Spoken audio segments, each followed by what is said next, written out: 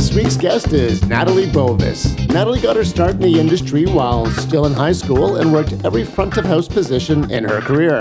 Eventually, Natalie parlayed this experience into becoming a restaurant publicist, culinary event producer, and cocktail book author. In 2015, Natalie created New Mexico's first annual Mixology Festival and is also a culinary producer for the James Beard Foundation's Taste America National Dinner Series. Natalie's latest book, Drinkin' with My Dog, the Canine Lover's Cocktail Book, came out earlier this year, and her next book, Cocktails with My Cat, Tasty Tipples for Feline Fanatics, comes out next spring.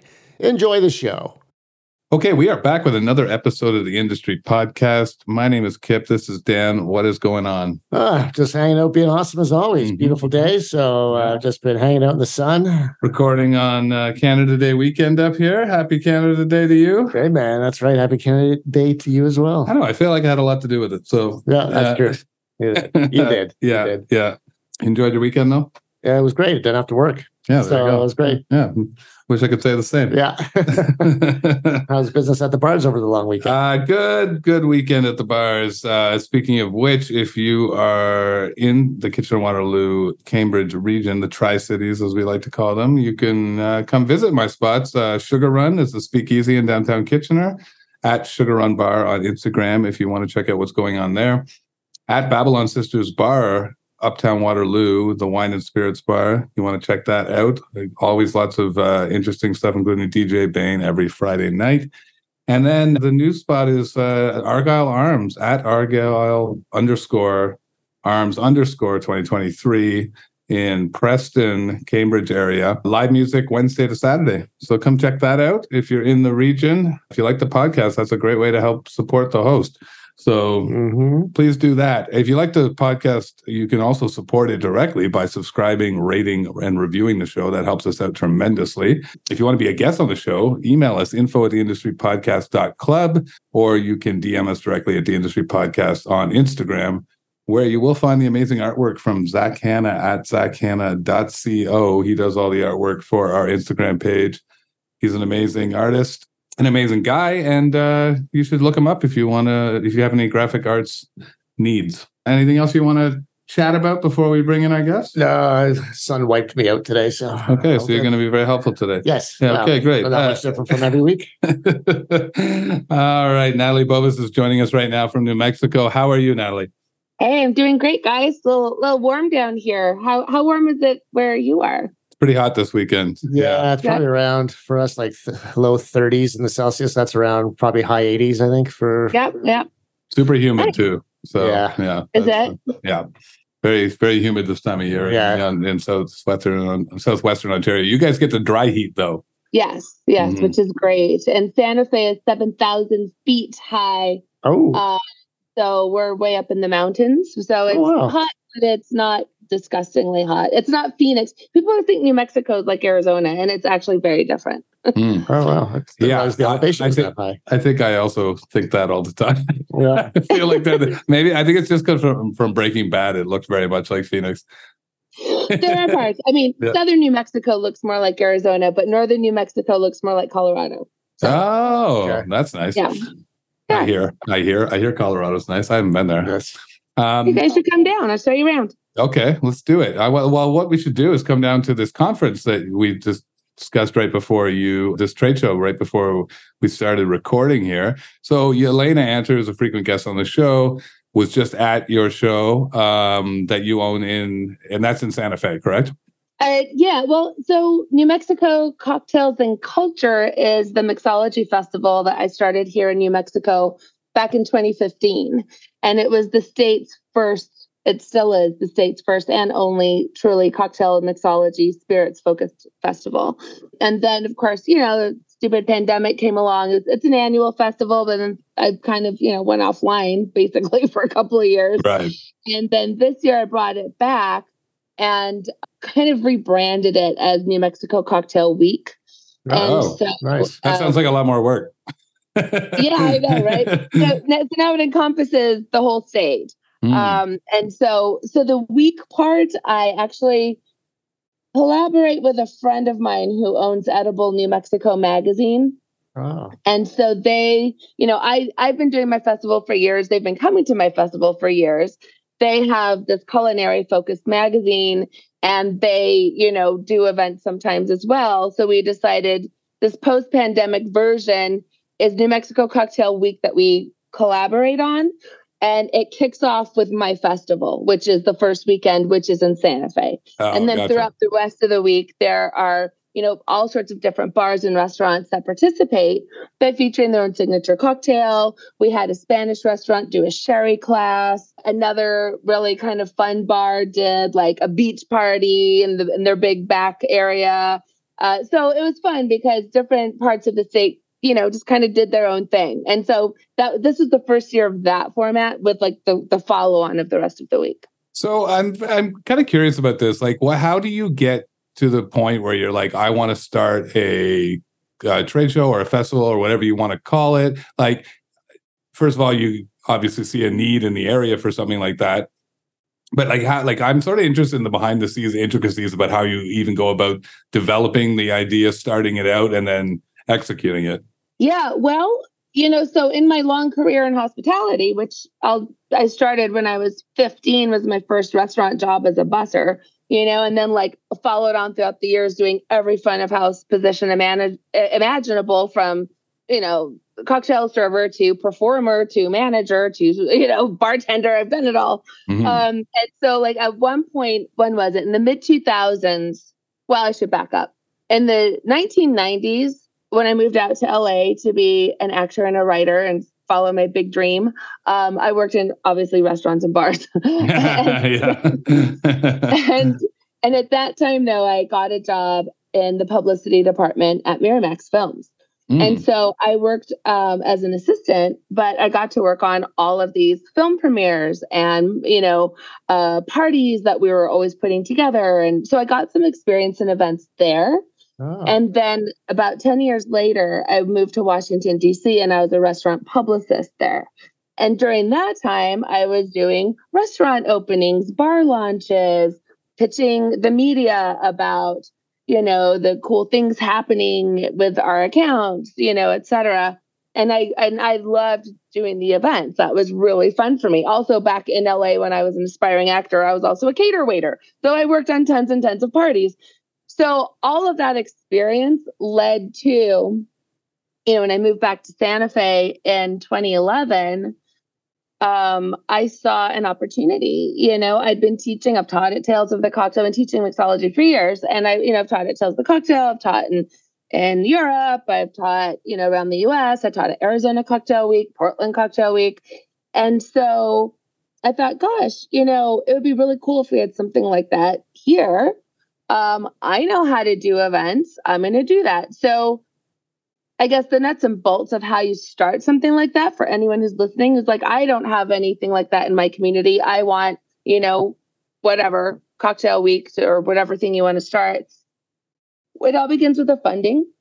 So I started off, over the years, I started the Liquid Muse in 2006. And so since 2006, I've built a lot of very strong relationships with liquor companies over the years and working with them in all different capacities. And so I started there, I reached out and I have very strong event experience. People knew I wasn't just going to screw around.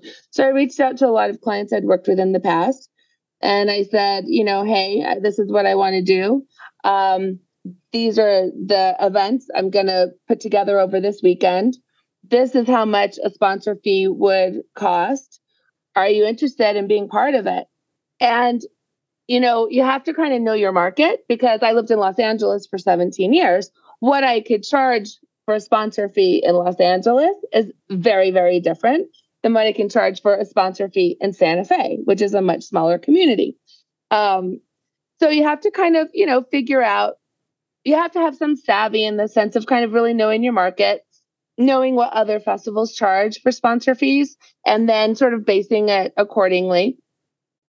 And then you have to make sure you work your butt off to organize it properly, to market it properly, to make sure it sells out, to, make it something so that when these liquor companies, show up in your community, sometimes flying in from New York or LA or whatever, and fly into your community that they're spending a shit ton of money, you got to make it worth their while. Right. And so that's where the event shops comes in. So, I think that I don't do things unless I'm not going to go into an event thinking like, oh gosh, I hope I make enough money to cover my costs. Like, that's stupid. That's just bad business. So I always start with funding it first, so that even if I don't make a mint, I know I'm not going to lose money, or I'm not putting my own money out there, just kind of hoping people are going to buy tickets and show up. So I would say, like, for people who are thinking about, creating something like that, you really need to create a business plan. I mean, it's not just like, oh, this would be fun. Oh, fun. Right. Let's throw a party. You need a proper plan with marketing plan, business plan. And that's how you can go and attract a sponsor or multiple. Multiple sponsors. Yeah. And if you don't mind me asking, if you don't feel comfortable answering this, that's totally fine as well. Like, what is like an average sponsor fee we get, like, for LA and then for New Mexico? Well, I mean, it varies so wildly, depending on what an event is. Mm-hmm. So, for example, Arizona Cocktail Week, which is in Phoenix, happens earlier in the year, and they probably charge about 3-4 times as much money as I do for my Santa Fe events. Right. So so in my weekend festival, which kicks off Cocktail Week, my big opening party is Taco Wars. Taco Wars is an event that I created. It's a taco competition. It's also cocktails. I also raise money for animal rescue through my event. And so for a brand just to have a table at Taco Wars, it's, about between $1,200 and $1,300, which is not a lot of money, really, but because what I am delivering to them is all of the marketing leading up to it. I'm delivering the consumers, because my events are very consumer focused. Obviously, I hope trade comes too, and trade does come. But I have always been really trying to, my niche is really bringing consumers into the world of mixology. And so that's also very appealing to, to liquor brands, because you have Tales of the Cocktail, which is all bartender focused, or those kind of events. My events are very much consumer focused. That's what I do. That's what I do well. And that's smart. That's smart, because, like you said, almost all of the other trade shows or festivals that you go to are very focused on industry, like attracting people from the industry, right? Whereas, like, we already know the brands. We don't really, they don't need to be marketed to us, right? Like, but if you're doing it to the consumer, now you're bringing in a whole new group of people who are maybe not as familiar with some of the specialty liquor brands that we people in the industry might already know about. Well, yeah, the thing is, everyone has their specialty and their niche. There's definitely a need for events that are catering to the industry, to bartenders, to that crowd. You have to know your own strengths. And I have been talking to consumers since 2006. That's where I began the Liquid News as a cocktail blog. That's where my books came from. That's where all the liquor brands I've worked with, as clients over the years, that's why they've hired me. Because I'm a girl, that was really, like, early on. It was so funny. In 2006, I was one of the few females actually blogging about mixology back then. Like, there really was hardly, first of all, there weren't that many blogs in 2006. There also, mixology was kind of a new thing, or, talked about in that way. And there were very few females in that space. And it was just kind of like, I was interested in it. I started writing about it and kind of writing for other people that, oh, hey, I learned this. And now I'm going to share this with you in my blog. And that's where it began. And the people who were following my blog were really just like everyday people who were really just interested in learning about cocktails. And so I know that's what I'm good at. I don't personally, I've done some bartender trainings. And like I said, I've taught at some of the Tales in Portland and those kind of events. But really, what I'm best at is talking to consumers. And my events are very consumer, friendly, consumer driven, consumer focused. That's just what I do well. So there might be other people out there who do that well and want to get into that space. And other people who are like, I'm a bartender. I know how to talk to bartenders. I know what bartenders like, and they should focus on that, but there's a space for everybody. And so as someone who's sort of done both sides of that now, like doing all the teaching you've done at festivals and at cocktail competitions, whatever, and then doing your own festival, which is more consumer focused, what is How would you say, I'm trying to figure out the right way to ask this, but like, what's the difference in how to market your teaching slash festival, whatever, to the different crowds? Like, how does your approach different between marketing strictly to an industry crowd or to a consumer crowd? You have to know your audience. Mm-hmm. So, for example, the kind of seminars that would be interesting to a bartender are different than the kind of seminars that are interesting to a consumer, right? So even when I have people like Dale DeGroff flying in, who's a very good friend of mine and came since the very first year, not this year, but, when he's flying in, most consumers have no clue who he is. Right. Even every bartender on the planet is like, Dale. Yeah, actually, did you know who Dale DeGroff was before we started this? No. Right. So that's exactly right. Okay. So of course, I did, right? Because I'm more from the industry. Dan has worked in the industry a little bit, but definitely not his main focus. So, yeah. Exactly. And so, so to answer your question, like the way you market Dale DeGroff to a bartender is very different than how you market him to a consumer. Right. Because what you're doing when you're talking to consumers is you're bringing, again, what I love to do and what I have always done at the Liquid Muse is bring people into that world. So you're marketing it as, there's this person, he's an expert. You have to kind of explain it a little bit so people know what they're in for. Whereas with bartenders, like, hey, Dale DeGroff's coming, and like, oh my God, I can't wait. I'm going to come to that, Yeah. Yeah, but that's good though, because then you're appealing to both crowds at the same time. And I think that's how you, like, obviously, if you can find a festival that markets itself to industry types, but also consumer types, that's when you've really landed on something. It's hard to do both, I'll be honest. Because again, even when I have the brand ambassadors flying in, from anywhere, around the country, US country, sometimes the seminars that they want to do, I know are going to be over the heads of my audience. And so, because if they're going to get into something that's way too technical or way too specific or way too scientific, the average consumer is like, this is boring, or I don't care about this. I don't understand this. I don't need to know this. What they want to know is, how do you make the best freaking margarita or whatever, it's something that's very applicable to them. Mm-hmm. So again, it's sort of like my job as someone who has, my own festival is to, guide my speakers and brand ambassadors coming to town, give them a sense of, these are the kind of people who are going to show up. So you need to gear it toward, it's not dumbing it down. It's just talking in a different way, maybe about the same topic, and it's, just sort of like, giving people what interests them. Right. What's the average ticket price for your festival? They're very reasonable, to be honest, because a lot of the brand ambassadors who are teaching, so the seminars that are a little bit more advanced is the same level of seminar that they would teach at Tails, and you'd pay like $85 to go to or something.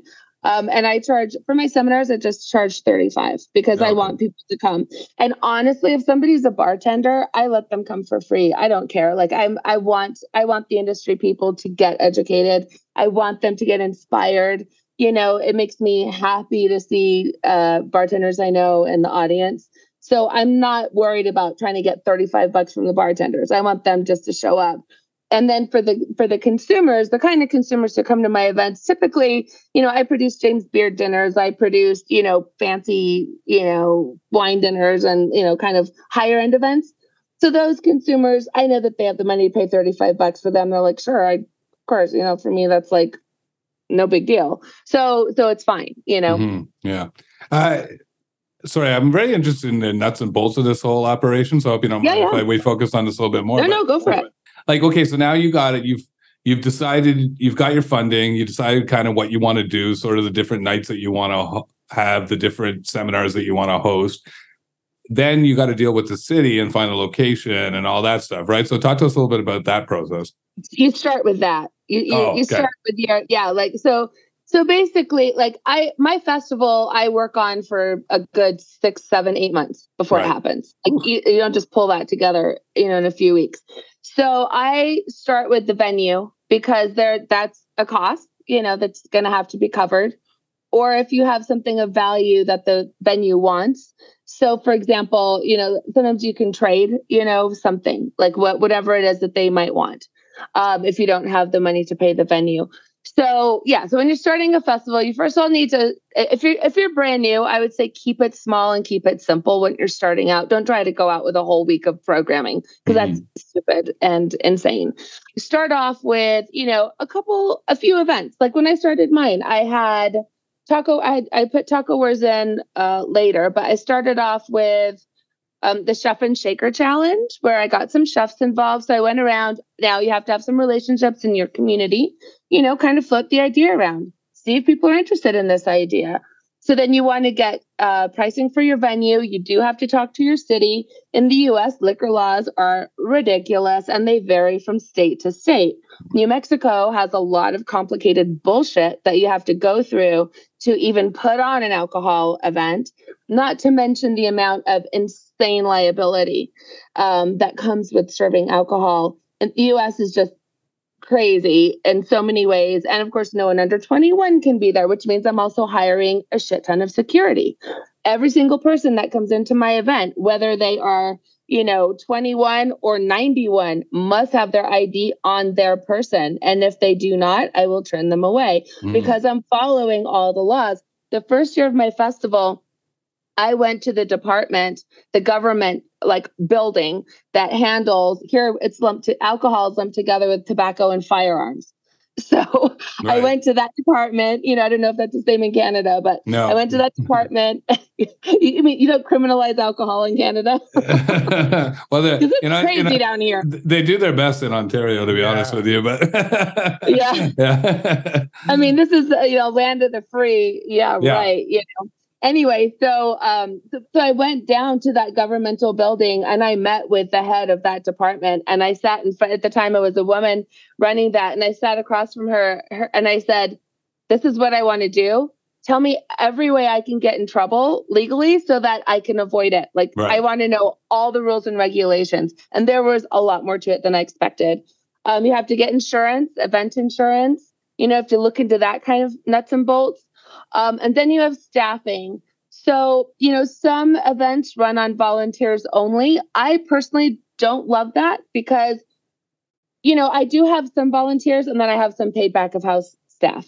And the paid back of house staff, I pay them well. They're professional bartenders because I need people who know how to batch. I need people who know, what a drink should look like. I need professionals to really, really run back of house. I get volunteers for things like check-in table, because you don't have to have a lot of technical experience to do something like that.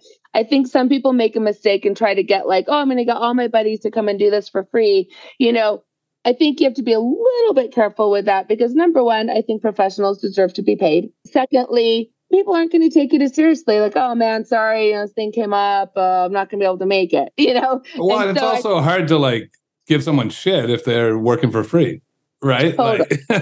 This is not to the level that I expect. Well, they're well, fucking, I'm doing it for free. Yeah. Totally. Yeah. So, I mean, so the kind of things that you need to be thinking about is venue. You have to be thinking about security. You have to think about insurance. Yeah. I mean, all the non-glamorous stuff, right? You got to think about staffing. And then you have to, when you're working with the brands, because, the sponsors that I have in my event is Beam Suntory, Bacardi, William Grant & Sons, big companies who are flying in and spending a lot of money to come here. So then I also have to be I communicate with them a shit ton leading up to the event because I want to make sure that, they're sending in POS. They want to decorate their table. They're going to be sending in whatever. So you're coordinating, not only just, the brand ambassador is going to come in and give a talk. You're also kind of helping them. They're relying on you to make sure that you are going to provide, what they need to provide the experience they want to provide. Mm-hmm. So there's that too, That it's crazy. I can't when you say 6 to 8 months work, that seems, I was almost expecting that it might even be longer than that because of how much, I just know even trying to open a bar, how fucking long that takes, right? To get all your ducks in a row, get everything in order, get all the sign-offs that you need. So basically you pull this thing off and then you take a couple months break and then just start working on it again. Yeah, I'd like to say break. That'd be cool. Yeah. Well, I know you're doing your right. I mean, a break just from the festival. Like, from the festival, yeah. I do. I take like 3 days where I take at least 2 days when it's over and I don't talk to anyone. Cause you have all of this like months and months of stress because of course, just like opening a bar or anything, you think you have all your ducks in a row and then they freaking throw something at you. Like and this year, usually something completely out of your control, right? Like, yes. So this year, and you're also, of course, dealing with distributors and like, getting the product where it needs to go. Cause here it's illegal for someone from like Beam Suntory to be like, hi, I'm here to teach my seminar. Here's my case of liquor. That's completely illegal. So it has to go like through the distributor and then it has to come delivered to the venue. And the venue has to have a certain kind of liquor license. And so in the past, it was a little simpler because I could say to, let's just say Beam Suntory as an example, hey guys, Bobby G's flying in to teach his seminar. Really excited. So in addition to paying your sponsor fee for this particular event, you also have to provide the alcohol. So in the past, through the chain of command, they would tell their distributor, okay, take, a case of whatever, Maker's Mark down to X place, and they would deliver it with a zero invoice, which means that they're just like, I'm not paying for it. It's just coming there. And so they're like samples, right? So everyone's happy, blah, blah, blah. This year, things have changed. Even though I personally it was really screwy, and this is probably not even legal, so I don't know, say it on your podcast, just to share like the nightmare of the bullshit I had to put up with. So this year I have 9 events going over 4 days, right? And they're all like, each one is like a lot of work. Yeah. And so I had some happening at the convention center. I had Taco Wars happening there. Then I had seminars happening in a different location. Each of those places had to have a certain kind of liquor license. And then, they have to be delivered there. So I have to set all that shit up. And then this year, they're both Southern Glazer Wine and Spirits and RNDC, which are 2 big distributors in the U.S. They're in most states. Oh, guess what? You're going to have to pay for the liquor up front. And I'm like, ooh. Say what now? Mm. And so I can't really do that. The venue has to do it. So then I had to go to my venues and be like, so guys, you're going to have to pay for this, $10,000 worth of liquor up front. And then I'm going to pay you and they're going to pay me. Yeah. Yeah. And then I'm going to pay you. And then I have to ask them to reimburse me. And this was a level of bullshit that nobody liked. How do you go to the venue like, hey, can you guys cough up 10 grand? Just, front that and I'll pay you back after. They're like, what? It was a nightmare. And I'm still waiting to get paid back from some of the companies because, getting reimbursed after the fact takes a while sometimes. So I was out a bunch of money, it was crazy. And like, because I made money, but sure, but it's I had to front a lot. Yeah. And it's massive, which is stressful no matter what, right? Like, obviously, we've all been, especially opening bars, like there's lots of money I have to front all the time and just in hopes that I get it back. When you're dealing with massive liquor brands, you're pretty confident you're probably going to get it back. But still, that is a stress. Well, and it was unexpected, you know, so like, okay, so that was crazy. Then there's things like generators, because different venues, of course, have different, situations. And at the convention center, they're like, oh, okay, you have 13 chefs coming to make tacos. Yeah, that's going to blow all of our fuses. You have to rent generators. So then it's like scurrying around finding, they're right, but they will only take this kind of generator and not that kind of generator. Right. And, all of that, all the madness. The thing I always think about, like, kind of what you do and sort of what I do as well is like, you end up learning a lot about shit you never wanted to learn about. The non-fun stuff. Yeah, it's like I never gave a fuck about a fuse before. Exactly. So when the festival finally winds down, you get a couple days to maybe decompress or whatever, and then you're back to your like real life work, which is traveling around and teaching at all these cocktails, competitions, festivals, whatever, right? Like. So I'm doing a bit less of that stuff. So I do a few things at the Liquid Muse now. So I do event production, which obviously I have my festival. I also work as a culinary producer for the James Beard Foundation. Right, and I oversee dinners around the country for the Taste America dinner series, which is really cool. There's like a really fun client. I don't always travel to all the dinners, but I'm kind of like this on Zoom, guiding the producer in each city and, helping them set up the dinners with their chef. And just for our listeners, what is Taste America? What is that about? So the James Beard, do you guys know the James Beard Foundation? I know the James Beard Foundation, but I'm not familiar with the Taste America thing. Okay. So James Beard Foundation, they have a lot of different ways that they raise money. And so one of them is the Taste America Dinner Series, where every year they choose 20 cities where they're going to do the special fundraising dinner. And I did one in Santa Fe a couple years ago, which is how I kind of like started working with them. And I'm doing one in Santa Fe again this year on November 8th, which will be really fun. But so this year we have 20 cities like some small ones like Santa Fe, Kansas City, and then big ones like Miami, Boston, New York. So we have all these different kind of things. Each one has the host chef who is hosting the dinner in his or her restaurant. And then each one has a traveling guest chef. And so everyone who hosts will also get to go be a guest chef somewhere. Yeah, that's awesome. Yeah. It's so cool. It creates such a great community. Everyone just flew to New York last week for the kickoff party. And I was supposed to go, but the weather was so crap and flights were canceled left and right. And I was like, I'm just going for 2 days. I don't really have to be there. So I decided not to go. It wasn't necessary because I talked to all these people on Zooms all the time anyway.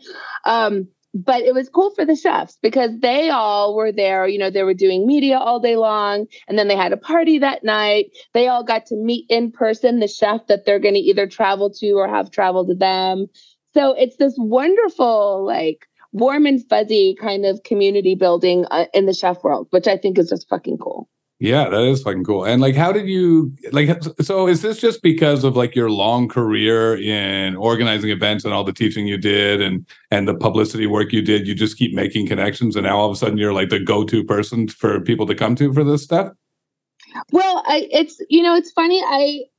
I mean, people come to me, like that opportunity. The woman who owns the marketing company who like does the dinner part for this whole James Beard thing. And they also produce the James Beard Awards. She had reached out to me a couple of years ago and she was like, hey, I hear that you're the person to produce our, Taste America dinner in Santa Fe. Are you interested? You want to send me a proposal? And I was like, fuck yeah, I'm interested. And by the way, I'm going to make the best damn proposal you've ever seen because I really want to do this.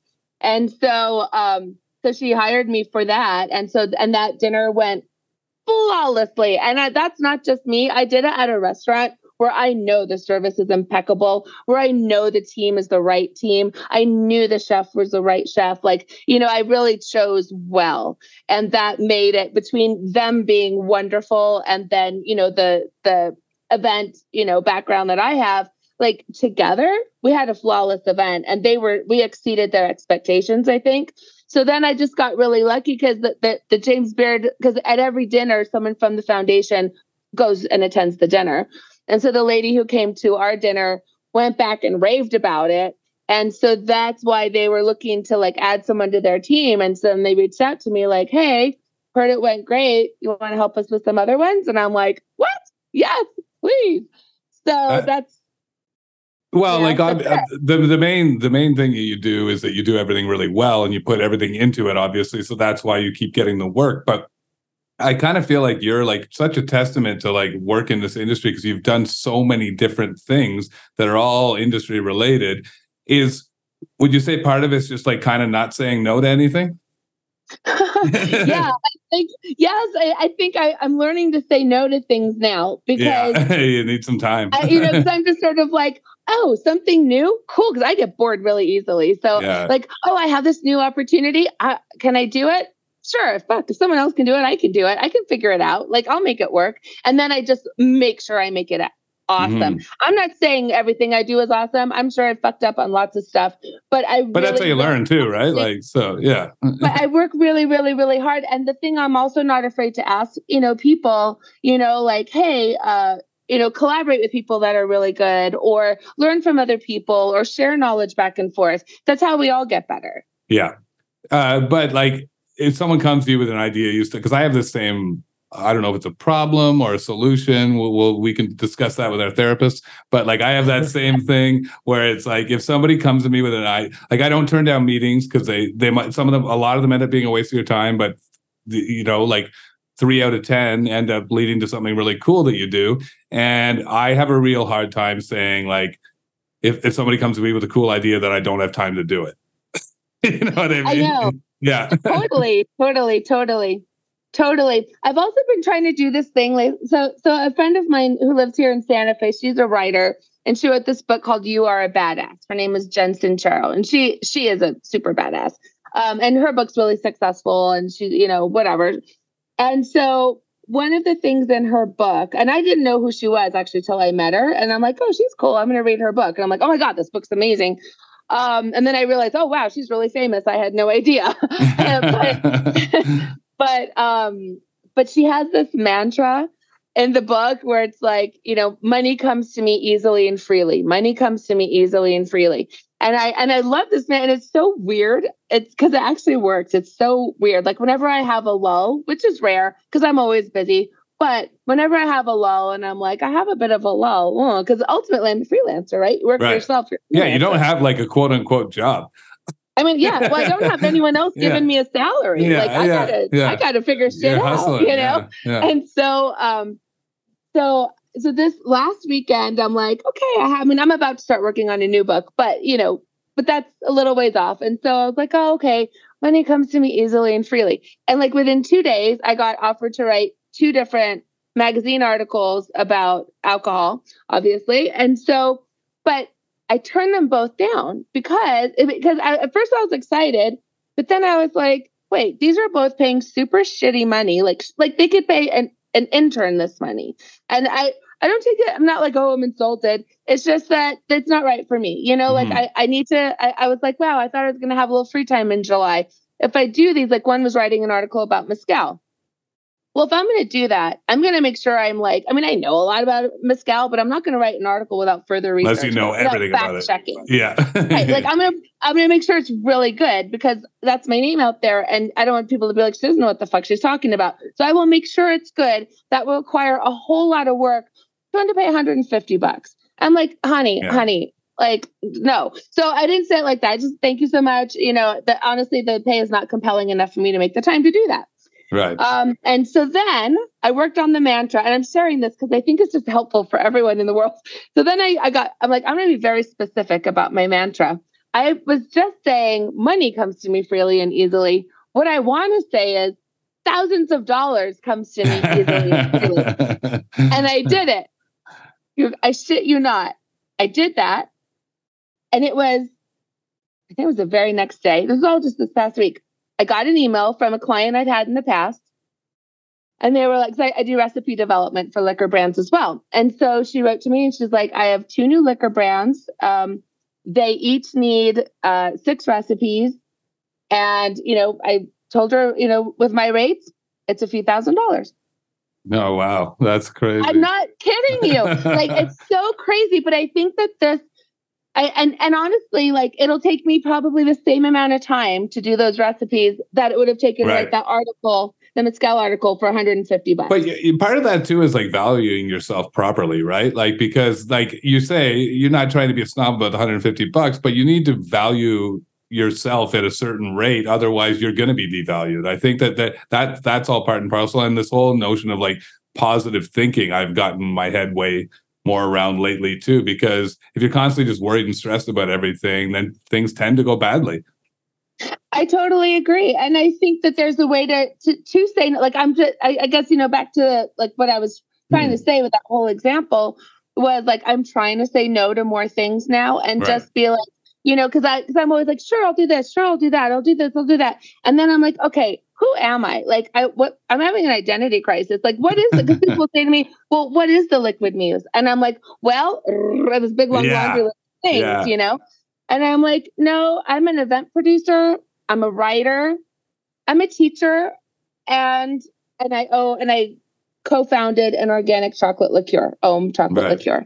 And so I'm like, that's enough. Like, I don't need to be doing everything else, So I'm really trying to focus more on the things that get me super excited. My festival gets me excited. Taco Wars. I'm in a legal battle because this jerk in Louisiana is trying to steal Taco Wars, and he won't. I have a federal trademark, and he just ignores it.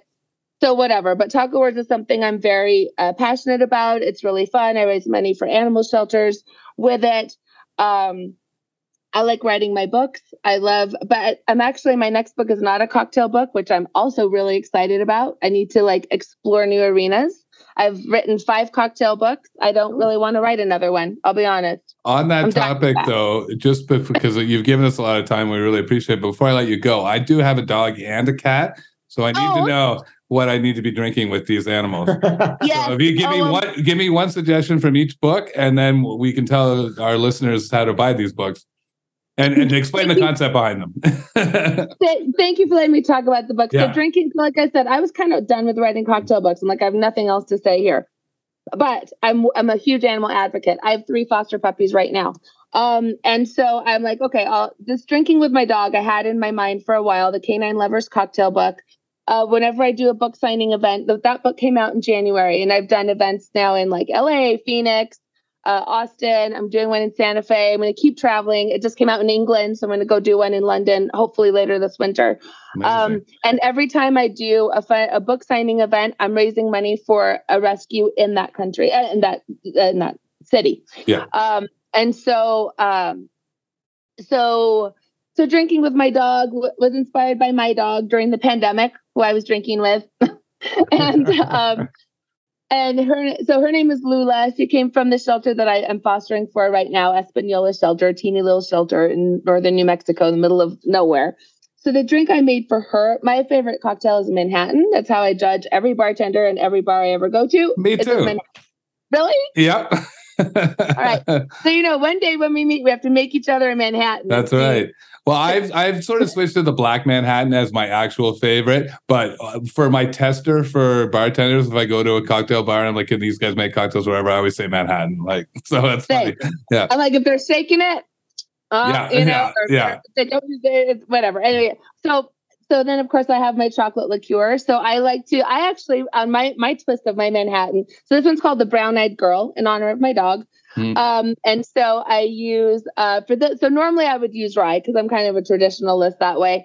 But for this one, I'm like, you could use rye or bourbon. And then I use a little bit of my chocolate liqueur. And then instead of sweet vermouth, I use a little bit of port and chocolate bitters. Oh, that sounds delicious. It is so good. And then you garnish with a chocolate covered cherry. So that's the one from drinking with my dog that I hope people might enjoy. And then my cat book, Cocktails with My Cat, Tasty Tipples for Feline Fanatics. That comes out in the spring. And I am a cat lady. I have 5 because I fostered and kept keeping them. And then I'm like, you're not supposed to keep them when you foster. It's hard though. And then I stopped fostering for a while. Yeah. But anyway, so that one, I don't remember. I think probably the most interesting thing, for an everyday consumer, my books are very much written for consumers, is at the end of each book, I have a section there like, okay, first chapter is how to set up your own home bar. These are the kind of spirits you should buy. These are the kind of glassware, you should look for. This is ice and garnishes and all that, bar tools, all that fun stuff to set up your own home bar. Then we go through all the chapters and stories. And then at the very end, it's like, well, now you've learned all this stuff. It's time for you to create a signature cocktail in honor of your dog or cat. All right. And so I think that's the most fun part. And I just, kind of give them all the little guidelines, like go with a classic cocktail that you really like and then swap out like for like I do with Brown Eyed Girl, I swap out port for sweet vermouth, whatever. And so it's how all cocktails ever got created. So of course. Well, Natalie, this has been super fascinating to talk to you. We could talk to you for hours, honestly, because you do so much. So it's crazy. I don't know how you found the time to do this with us, but we really appreciate it. And before you go, tell all our listeners where they can follow you, where they can find the Liquid Muse, and where they can follow what you're doing, because I'm sure it's going to be something new tomorrow. So, well, I can't wait to come visit your bars. By the way, oh, great! That would be awesome. I would really. It's on my list to see more of Canada. I've only been to Montreal, which is ridiculous because I travel a lot. That's the best spot. So you picked the right one. Well, I can't wait to come visit your bar someday. If people want to check in with me, go to The Liquid Muse, MUSE.com, and on Instagram at The Liquid Muse. And yeah, that's about it. Well, thanks so much, Natalie. We really appreciate all your time. You're a fucking powerhouse, and try and find some time to rest, but keep doing what you're doing. Well, thank you. Thank you. So nice to meet you guys. I appreciate you having me on. It's really lovely to chat with you. Yeah, you as well. Thanks. Thanks a ton.